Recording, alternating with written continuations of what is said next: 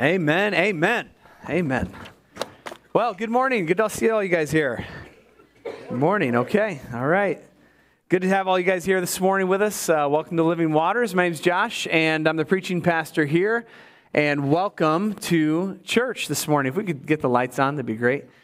Yeah, Jared and I, we have a running joke that the lights are there, and he's like, dude, I always forget the lights. And I was waiting in the darkness for him to turn them on. I was waiting.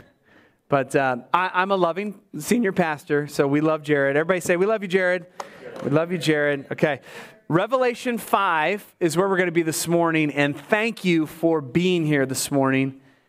It's a great honor. It's a great privilege to worship God with you. Don't take it for granted that you're here.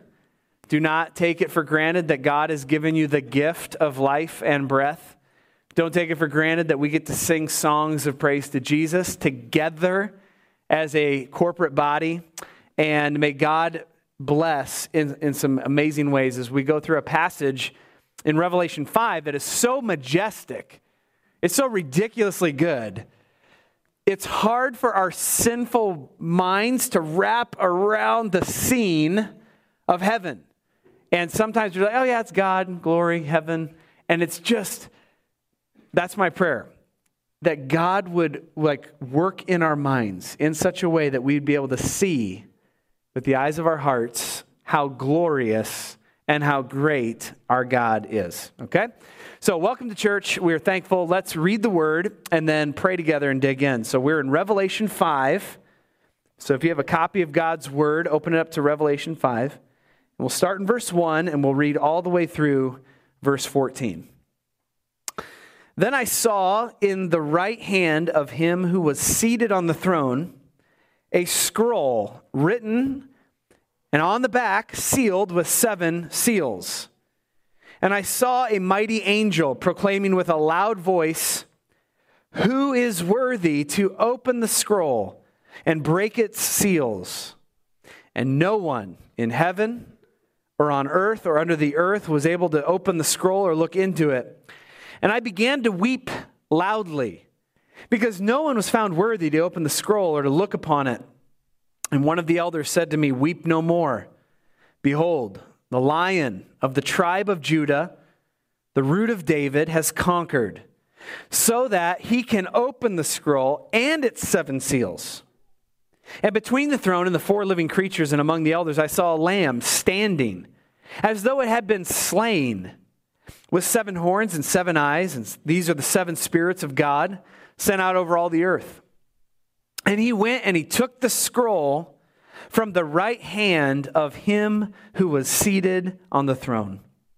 And when he had taken the scroll, the 4 living creatures and the 24 elders fell down before the Lamb, each one holding a harp and golden bowls of incense, which are the prayers of the saints. And they sang a new song, saying, "Worthy are you to take the scroll and open its seals, for you were slain. And by your blood you ransomed people for God from every tribe, language, and people and nation. And you have made them a kingdom of priests to our God, and they shall reign on the earth." Then I looked and I heard around the throne and the living creatures and the elders the voice of many angels, numbering myriads of myriads and thousands of thousands, saying with a loud voice, "Worthy is the Lamb who was slain to receive power and wealth and wisdom and might and honor and glory and blessing." Whew, that's good. And I heard every creature in heaven and on earth and under the earth and in the sea and all that is in them, saying, "To him who sits on the throne and to the Lamb be blessing and honor and glory and might forever and ever." And the 4 living creatures said, "Amen," and the elders fell down and worshiped. Praise God for the reading and the hearing of his word. Amen. Let's dig in. Let's pray. Father, what a great God you are.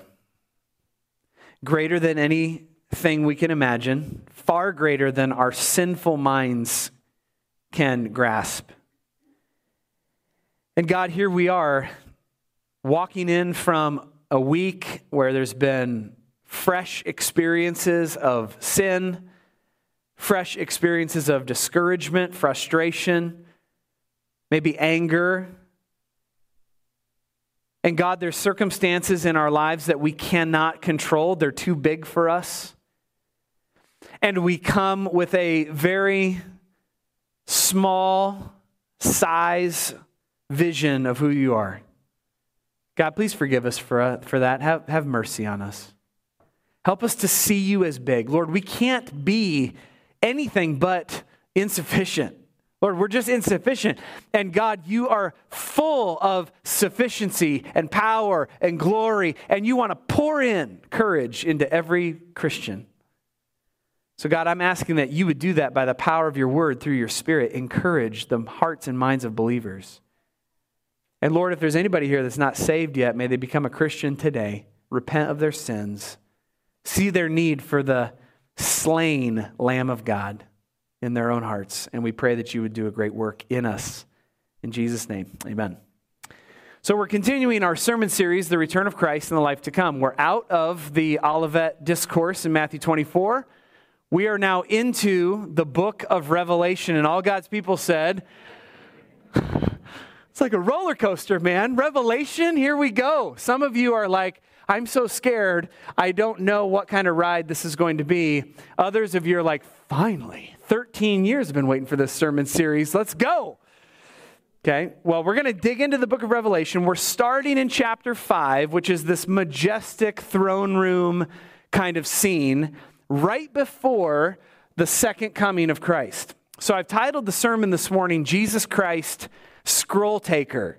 Okay, Jesus Christ, Scroll Taker. That's where we're going. The book of Revelation, if you don't know much about this book, it was written by the Apostle John in AD 95.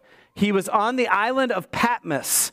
And if you don't know where that is a Grecian island. And he was there, in his own words, for the word of God and for the testimony of Jesus Christ. That's chapter 1, verse 6. Now, John's contemporaries have all died. So Paul is dead, Peter is dead, a lot of the apostles are dead. John is an old man as he's writing this book, this vision, this apocalyptic story.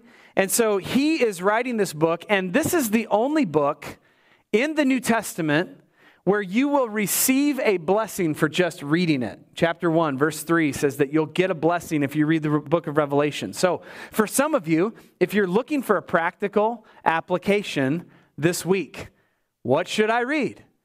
Try Revelation. You're guaranteed a blessing just for reading it. That's pretty amazing. Now, John received a double commission. He was called to write about the things that are and the things that are to come. So he was writing about present day things, mainly the letters to the churches in chapters 1 through 3. And then he's also writing about things to come, which would be apocalyptic end times things. And you can see that in chapter 1, verse 19. Revelation is apocalyptic literature. So what John is giving us mainly from chapters 4 through chapter 22 and the finish, he is mainly giving us the majestic, beautiful truth of Revelation, which in 2 words can be summarized by this: Jesus wins. Amen? If you're looking for like a really quick answer for those questions that come your way, what's Revelation really all about? You can say, I don't know a lot, right? But what I know, Jesus wins. And as long as I'm on the winning team, that's all I care about. Amen? That's really what Revelation's about. It's about Jesus winning. So Revelation 5 comes to us in a context. So we see this massive, majestic throne room scene, which makes us go back to Revelation 4 to get the full context of what's happening. So Revelation 4 is filled with this indescribable view of the holiness of God. God is on his throne, and people are worshiping the 24 elders, the divine council, the 4 living creatures. Everybody's bowing down before God and worshiping God. Revelation 5, Jesus gets in the mix, and everybody's worshiping Jesus and God. So you see everybody responding to this amazing thing that's happening. God's there. Jesus is there. Our sinful minds struggle to think about what this scene will really look like. So I don't know what's going on in your brains. When you think about a majestic throne room in heaven, I'm telling you right now, it's not sufficient for what this text actually is. So pray to God as I preach that God will give you the gift of illumination to see with your own eyes what this throne room might look like. But Jesus takes this scroll from God the Father, and everybody's just worshiping. Everybody's bowing down in worship. Everybody's lifting their hands and their voices to God in worship. Worship is happening all the time. And I had this thought. You know, watching everybody worship God in Revelation 4 and 5 really points us this morning to the reality of the most important part of our lives, which is worship. Worship is what the Christian life is all about. Did you know? Worshiping God. And here's what I mean. Worship means to give worth to something. You know how I know what you worship? What you give worth to during the week. What do you give worth to, right? Well, it might be this. Can I get an amen? We give a lot of worth to this little piece of technology. We get a lot of worth to screens, which means we worship them in a lot of ways. We worship other things. We worship human things. We worship our family. We worship our activities. We worship our jobs. And mainly when we don't worship God for what he's worth, we empty our tank spiritually. Have you ever heard, the point of the Christian life is to serve God? Is that good? Kind of, yeah? Kind of. It's good to serve God. What about growing in my knowledge of God? Is that a good thing? It's a great thing. It's not the ultimate thing. The ultimate thing is to genuinely, from your heart, lift up worth to God. And you're like, well, I don't like raising my hands when I sing. I don't care. I didn't say anything about raising hands and singing. Worship is, yes, the singing along with Brandon and lifting up our hands to God. That's a good thing. That's not all that worship is. Worship is your attitude on Tuesday afternoon when that thing didn't go well for you. Come on now. Worship is that thing that is a challenge in your life on Thursday this week that's going to happen to you. Worship is that surprise that comes into your life that you're like, I had no idea this was coming. How you respond to that is worship. Your devotions with a good cup of coffee on Friday morning is worship. Amen? Come on now. It's got to be the right coffee, right? Coffee snobs. What I'm telling you is that worship is everything to God. All of life, Martin Luther said, is repentance and worship. All of our lives, if we know Jesus, is worship to God. So Revelation 4 and 5 is a picture of what we will be doing when we see the glory of our great God and we see the saving power of Jesus Christ. We'll be worshiping then, and we'll be worshiping forever and always into eternity future. So, how you doing? How's your worship tank this morning? Empty? Half full? Full? Some of you came in on empty this morning. And you need God to pour into you. I remember driving to Wisconsin, God's country. My mom would say that. She's from Wisconsin. And we were driving on a trip, and we went to Minneapolis, and then we went east from Minneapolis into Wisconsin. And we were running out of gas. And this was 7 or 8 years ago, and my wife has incredible faith. When the fill up your gas light goes on, I don't know what your guys' response is to that. I freak out. I freak out every time. Every time I see that, I'm like, okay, gas station, we got to stop now. And my wife's just like, walk by faith. What? And so we got at least 30 miles. I'm like, we got 3 miles. As soon as you see the light go off, you're freaked out. So we're in Wisconsin. I'm like, oh, we're in Wisconsin. There'll be other gas stations. We hit the mother lode of road with no gas stations. That light came on, and I am wigging out. It's like, we're empty. I don't see any gas stations here. And Danielle's just like, it's fine, Josh. It's fine, right? Roles are totally reversed. Because I'm normally the one, walk by faith. And she's like, I don't know, And here we are driving, and there's no gas station. You guys, we went like 50 miles. I was sweating. I was so nervous. Finally, there's a gas station exit. Yes, thank you, Jesus. Thank you, Jesus. You get off. I'm barely touching the accelerator because I'm nervous about it.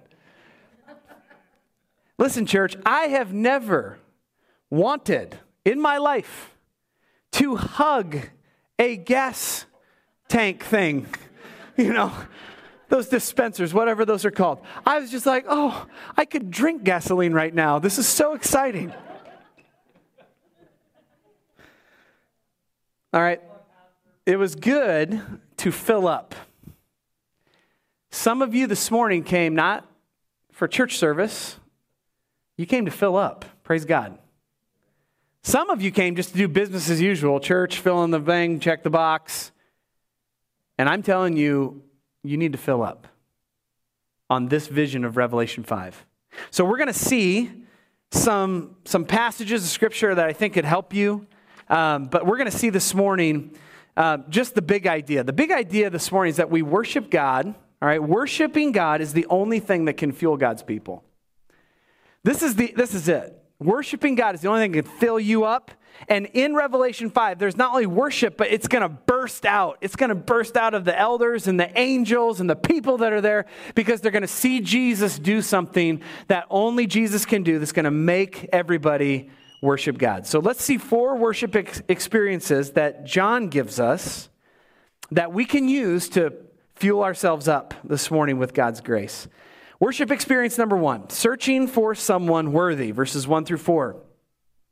And I saw on the right hand of him who was seated on the throne a scroll written within and on the back and sealed with 7 seals. And then a mighty angel proclaimed with a loud voice, "Who is worthy to open the scroll, break its seals?" And no one in heaven or on earth or under the earth was able to open the scroll or look upon it. So the passage begins with a search for someone worthy. So God is holding a scroll, God the Father on his throne. There is this scroll here. And there is a large angel. We're not told who it is. We're not told if it's Gabriel or Michael or whoever. It's just a mighty angel. And he steps up with a loud voice and says, "Who is worthy to pick up the scroll?" And the word for worthy there is weight. Who has the moral weight to come up and the muscle to pick this bad boy up off of the throne room of God? And here's the picture of a scroll that would be very similar to that time. This is probably what John saw, something like this. This is an ancient scroll. You can see the wax seals on the scroll.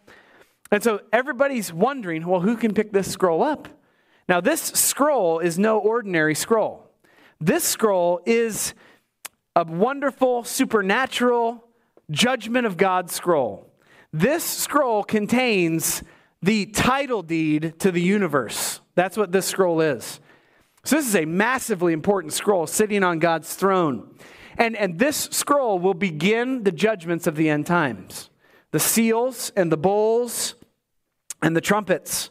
So this scroll is the final victory document. This is it. This is the main thing.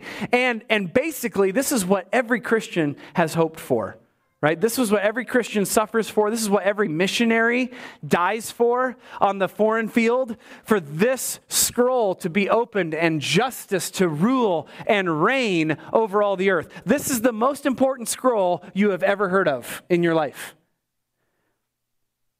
Who's worthy to carry it? Nobody. The first reality of this worship experience is that everybody's looking around and no one is going to the throne. No angel is going to the throne. No human being is going to the throne. No emperor supreme is going to the throne. No angelic host is going up to the throne. Nobody's worthy. And if you can picture yourself in this scene, picture yourself in the middle of a large stadium with hundreds of thousands of people, and you're right in the middle of this stadium. And someone is looking at you. Who's going to go down into the middle of that stadium and grab this scroll? And everybody's looking at each other like, not me. You? You? Me? No, not me. I'm not worthy to do that. Nobody is worthy. John weeps. He cries violently because of this reality that no one is worthy. And I would just say this. No one is worthy because no one is worthy to go into God's presence and do that. No human being is worthy to go do that. Can I get a witness and amen? I don't know if you guys follow news headlines and politics and all that stuff, but everybody's vying for power and control, are they not? Everybody wants control of the headlines. Everybody wants control of corporations. Everybody wants control of nation building and all that stuff. And at the end of the day, when all is said and done and we're standing around a throne room of God, you know who's not going up there? Donald Trump's not going up there to grab that scroll. Can I get a witness and amen? Joe Biden's not going up there to grab that scroll. Praise God. Right? Jeff Bezos is not going up there and like, I got it, guys. I own Amazon. Who cares who you are? The reality of our hearts is that we're all broken. We're all sinners. Every single one of us, from the richest and the most powerful to the most poor and uneducated, everybody is broken and no one is worthy to go into that throne room and grab that scroll from God's throne. That's how it's supposed to be. Psalm 108 verse 12 says, "Vain is the salvation of man." I just read this morning in my devotions, Jeremiah 17:5. Thus says the Lord, "Cursed is the man who trusts in man and makes flesh his strength, whose heart turns away from the Lord." Who are you trusting in this morning to save your soul and get you to God? Yourself? Some preacher guy? If you're trusting in me, you're in really bad hands, by the way. Some other human being? We are not meant to find deliverance with any sinful human person. We're not meant for it. And when we come into the throne room, there will be this day where the scroll will be there and we'll all look around and say, nobody's worthy. This heavenly scene includes all the apostles. They're all there. They lay their lives down for Christ. They're not going up to that throne. So our first worship experience is that we're broken and futile. And I would just say this morning, that's okay. Lean into this brokenness that you have. You're a proud, arrogant, broken sinner. And if you can admit that this morning, you have a chance of worshiping God well. This snobbery, nose in the air kind of attitude, like, I'm pretty good, I got it going on, I'm here at church, everybody bow down, I got it going. That is the number one way to disconnect from God. But if you're here this weekend, you say, I'm broken.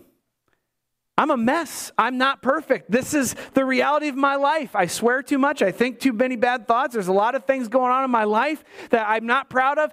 Yes, finally, that is the key to worship, to see that you're not worthy to carry the scroll and neither is anybody else. Praise God, you're right on the verge of worshiping God well when you see you're not worthy to step into God's presence. Worship experience number 2 is the Lamb taking the scroll. So the second experience is the Lamb taking the scroll. One of the elders said to me, "Weep no more. Behold, the Lion of Judah, the Root of David, has conquered so that he can open the scroll and its 7 seals. And between the throne and the 4 living creatures, I saw a lamb standing as though he were slain. And he went and he took the scroll from the right hand of him who was seated on the throne." John is crying because nobody's worthy. And then a heavenly council member comes up to him and says, it's okay. It's okay. There's one who's worthy. The Lion of Judah has conquered. He has conquered sin, death, Satan. He is worthy to take the scroll. He's worthy to come get it. So we look around and we say, nobody's worthy. And we say, yes, nobody here is worthy except Jesus. Only Jesus Christ is worthy to go take that scroll. Why? Because he conquered. He conquered sin, death, and the grave.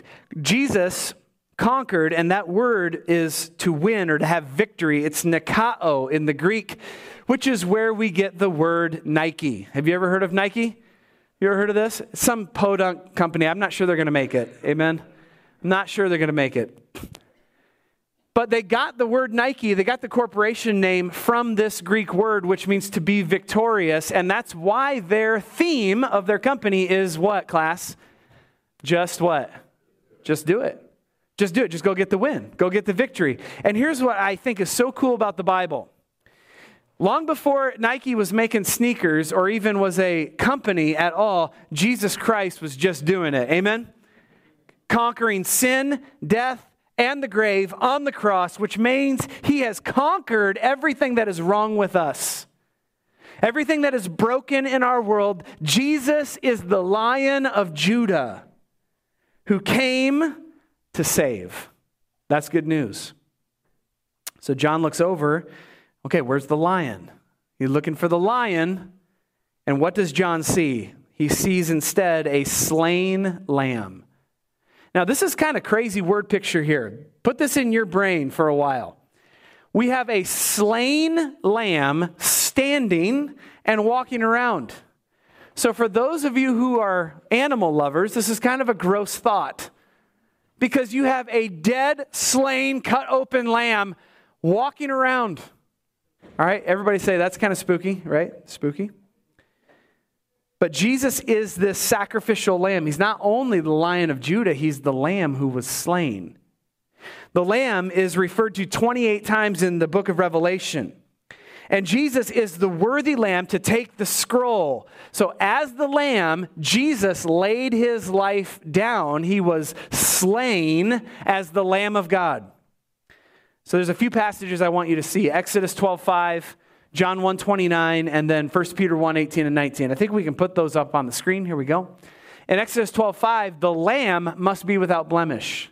In the Old Testament, your lamb needed to be perfect. It needed to be complete. It needed to be worthy of being sacrificed for your family. All right? John the Baptist, the cousin of Jesus, pointed at Jesus as Jesus was coming on the scene. He said, "Behold, there is the Lamb of God who takes away the sin of the world." And then Peter said, "You were redeemed," or "you were saved with the precious blood of Christ, like a lamb without spot or blemish." So Jesus is both lion and lamb. And with his precious blood, he comes up and he takes that scroll. This is going to be the most awesome event of your life. Because if Jesus doesn't come back in your lifetime, we will be there for this, by the way. We are going to see this. We are going to see Jesus take that scroll, and in that moment, it is going to be, oh my word, amazing. He's taking the scroll that nobody else can take, and he doesn't even hesitate. He just does it. Because he's the worthy Lamb of God. Which means what for our worship? It means that our worship needs to be Christ-centered. When we sing, we need to sing about Jesus. When we do Bible study, we need to talk about Jesus. When we pray with our kids at night, we need to pray with them about Jesus. Because Jesus is the centerpiece. He needs first place. Because he didn't just die on the cross for you.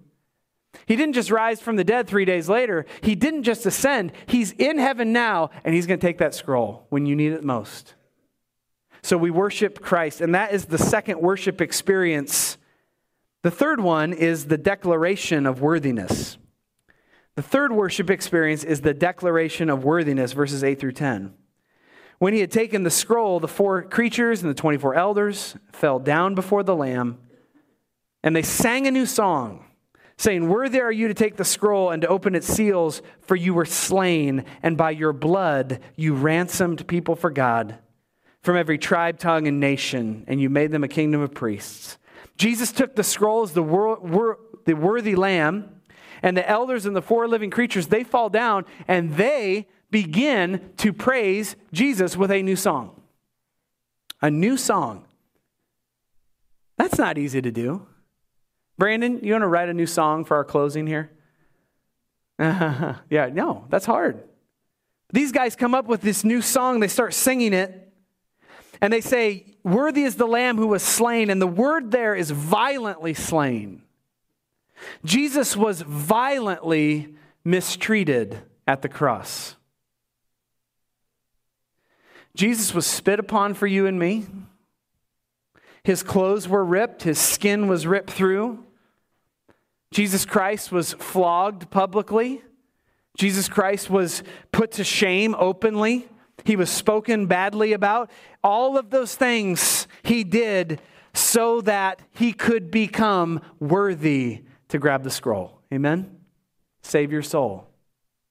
Jesus was slain, and that being slain gives him the power to forgive sins. Jesus Christ forgives people's sins. Isaiah 53:5, by his wounds you have been healed. Come on now.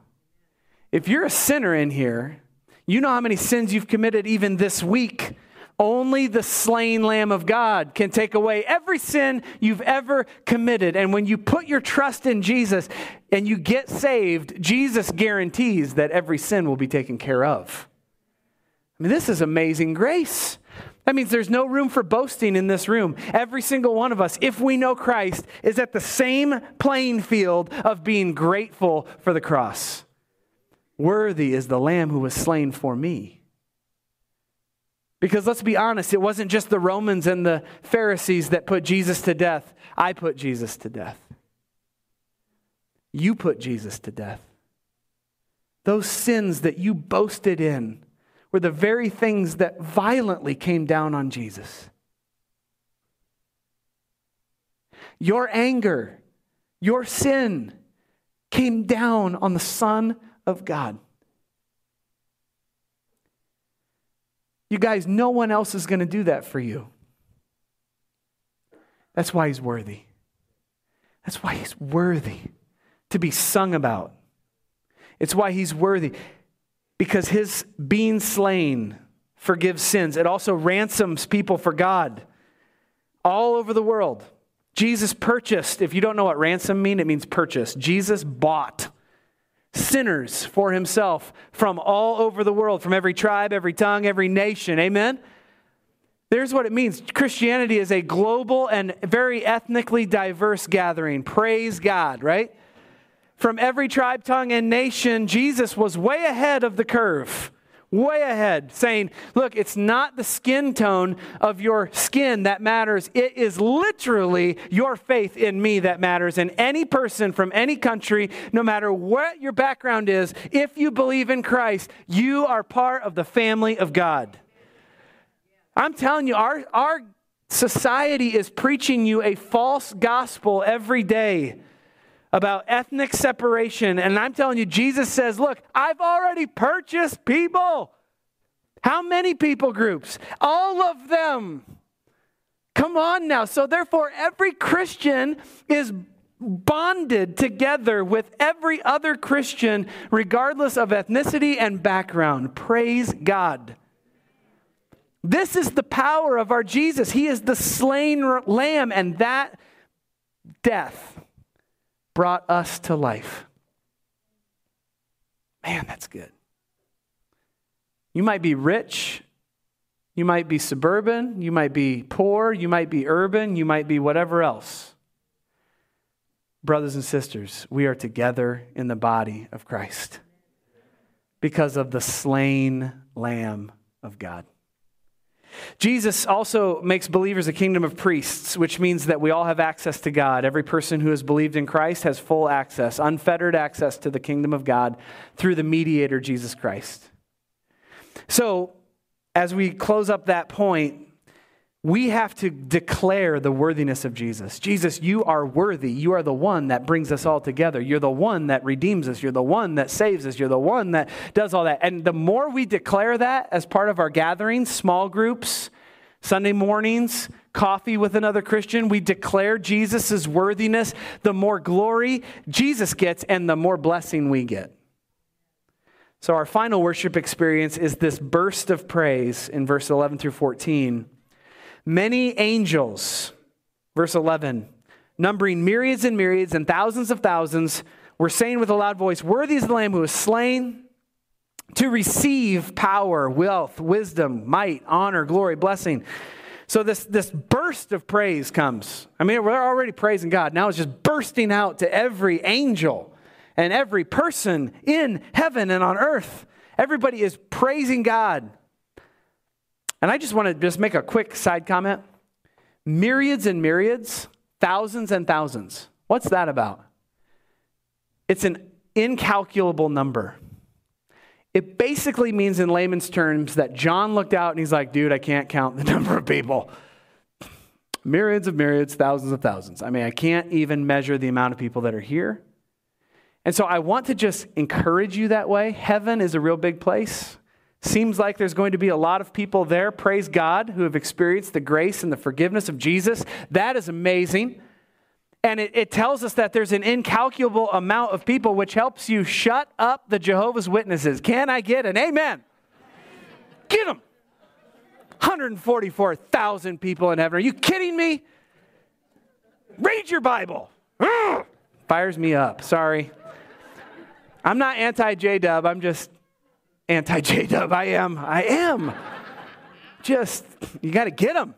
Go get them. So everybody's worshiping God. Untold number. And they're saying, verse 13, to him who sits on the throne and to the Lamb be praise and honor and glory and blessing forever and ever. Here's just how I want to close this sermon. This scene, you guys, God is receiving worship. Like just saying, yep, yes, bring it. This is totally appropriate for you to bring me worship and praise. And we're getting fired up and we're singing louder and we're praising God louder and we're getting into this worship thing and we're praising God and the Lamb. Jesus. Saying, bring it on, man. Bring it on. Bring that worship because I am worthy. I am worthy of it. And Jesus is not refusing his worship, which means something very amazing. God is God. Jesus is God. Equal with the Father in every way, receiving worship in every way. And there's this bursting forward of praise all over heaven. And that is really what we need on a Thursday when our attitudes suck. Oh, we need this vision of God. To say, oh God, you're so great. Jesus is so great. He's so worthy that the Thursday afternoon trial of my attitude doesn't matter as much as I think it does. I can get through this because there's going to be a day when all of this is gone. And it's just the Father and Christ and the Spirit of God receiving glory. And you guys, we are going to be so happy in that moment. We are going to be so loving at that moment. We are going to be so thrilled that we're there. And may God give us the grace to see this and help this fill up our gas tanks for the week. We're mainly meant to worship God.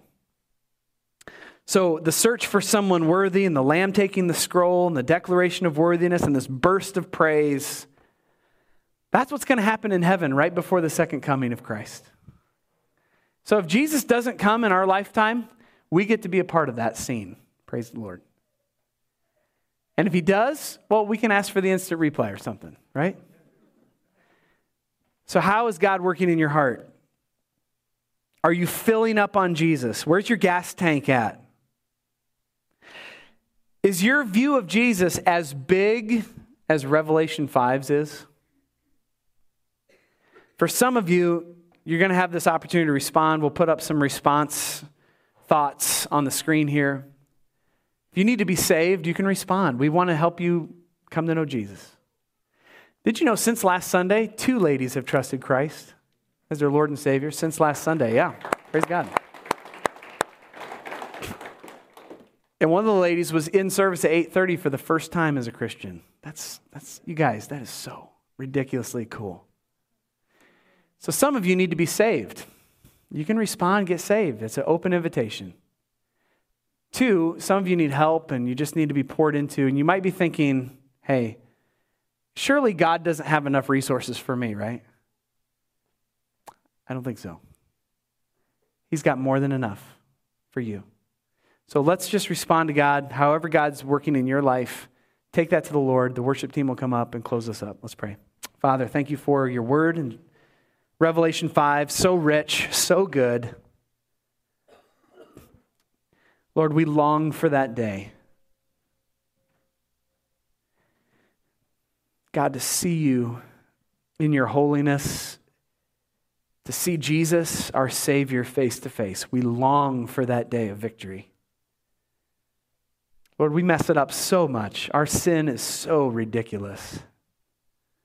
So Lord, please forgive us. Help us to come to you as open-hearted sinners, just ready to receive mercy and grace. Lord, be with every Christian here. May you satisfy them in new ways. And Lord, be with those who don't know Christ yet. Lord, may this be the beginning of their hearts being stirred up to believe in Jesus. And we pray that you'd help us to respond now. In Jesus' name, amen.